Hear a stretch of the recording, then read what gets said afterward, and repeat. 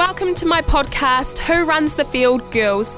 I'm Bex, and this is my podcast series that will be happening over the next 4 weeks. It's about women's rugby in New Zealand. I decided to do my podcast on New Zealand women's rugby because I feel I have an opinion that needs to be heard within the younger generation and the younger girls that want to start playing rugby or don't know much about rugby as they would like. I started playing rugby when I was in year 8. It was for my Catholic primary school. We had just a tournament with 4 other schools. I played netball, but I decided that I wanted to have a go at rugby. The teachers at first had to discuss it, but then they came round and talked to the other schools and said, do you mind if we have girls in our team this year? And they were totally happy for us to play. So I played my first rugby game at year 8 and I was centre. I didn't get the ball as often as I would like, but I made some pretty good tackles and I got stuck into the game. I didn't want the boys from the other team and my team to treat me like I was soft and that I didn't know how to play. I was there to learn how to play and I wanted to get involved. That's when I first wanted to get to know the game of rugby a bit more. I went on to high school, to a girls' college in Wanganui, and I played sevens. I didn't play in the sevens team until I was probably year 10 or 11, and there was a group of girls that wanted to get involved. And my PE teacher, who I will be interviewing in the next couple of episodes, was lucky enough to be a Black Ferns player.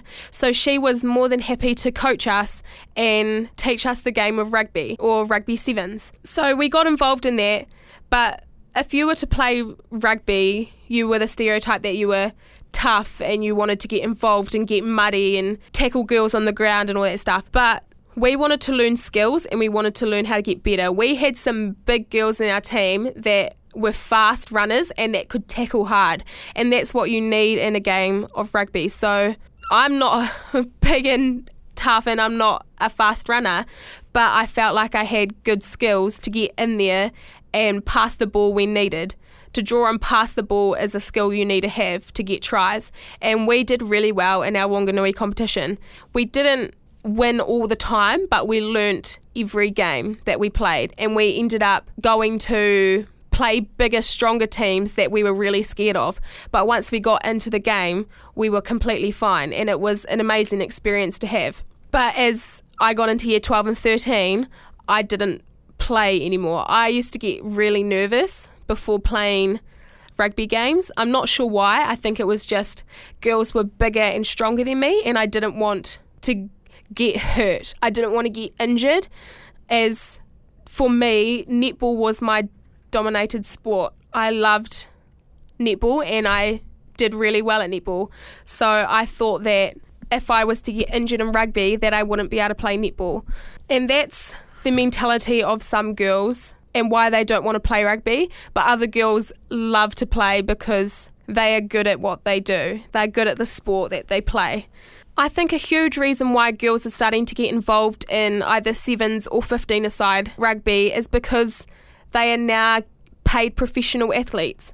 These young girls can see a pathway for themselves. They can see themselves earning money doing what they love. That's what they say. Get into a job that you love. You'll never have to work another day in your life if you love what you do. And these women love playing rugby, and I feel like they should be paid for the work that they do.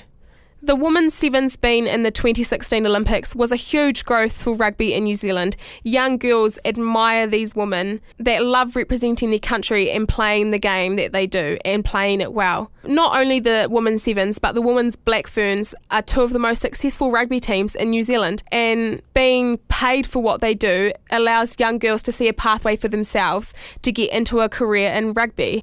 The pay equality in New Zealand has always been a controversial topic. For example, when the 2015 World Cup was being played, the All Blacks obviously won, but the Black Ferns also won their World Cup. The All Blacks earned $7,500 a week in assembly fees and each received $100,000 bonus for winning the World Cup as a whole, where the Black Ferns earned $2,000 a week and received no bonuses at all.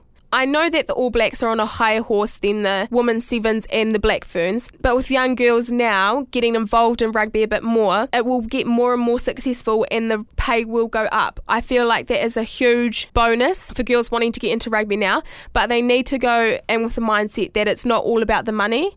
It's about playing the game and campaigning to get more girls involved. We want this sport to be a huge sport for girls in New Zealand, and when it comes to playing rugby at school, they don't just play netball, or they don't choose netball straight away. They have the option of playing rugby.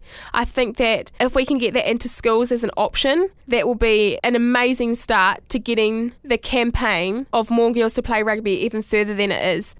Don't get me wrong, the Women's Sevens and Black Ferns are looked after incredibly well. They're geared up to the max with all the brands and sponsors, but don't get as much as they deserve, I feel. There are so many opportunities arising for women that are really passionate about rugby in New Zealand. For example, Nikki Inwood, she was a former Black Fern. She was the most experienced female test referee ever at the time of her retirement in 2014, and she capped up 32 tests. I see often women touch judges, women getting involved in player development in smaller regions such as Wellington or Waikato, Manawatu, Auckland, Canterbury. There's women out there that are really passionate about getting young women into the game of rugby, not chucking them in there and tackling each other and getting hurt, but it's teaching them about the game and the skills and how to get to a higher level with your rugby, and teaching them how to work hard and train hard, and giving them the right training methods and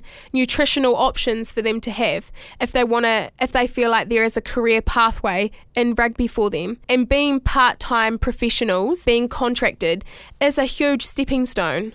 These women that play rugby sevens and 15 aside, they have normal jobs like everyday people. They just had a passion on the side that they wanted to pursue. They had to take time out of their work days and take time out of spending time with their families to go and train for a week or two before they head away to tournaments. It's things like that. Being a professional athlete, you can take stress off, not having to worry about taking leave without pay, as you'll be getting paid for doing a second job that you love. I'm not passionate about making a career pathway in rugby, but I'm passionate about seeing younger girls watch the top women athletes in rugby be successful because of their hard work and determination. And if they pass that down when they're campaigning for their rugby teams, then New Zealand is going to have a pretty successful women's rugby team for sevens and for Black Ferns. And that will then increase the pay for doing what they love and setting the pathway for younger generations to come.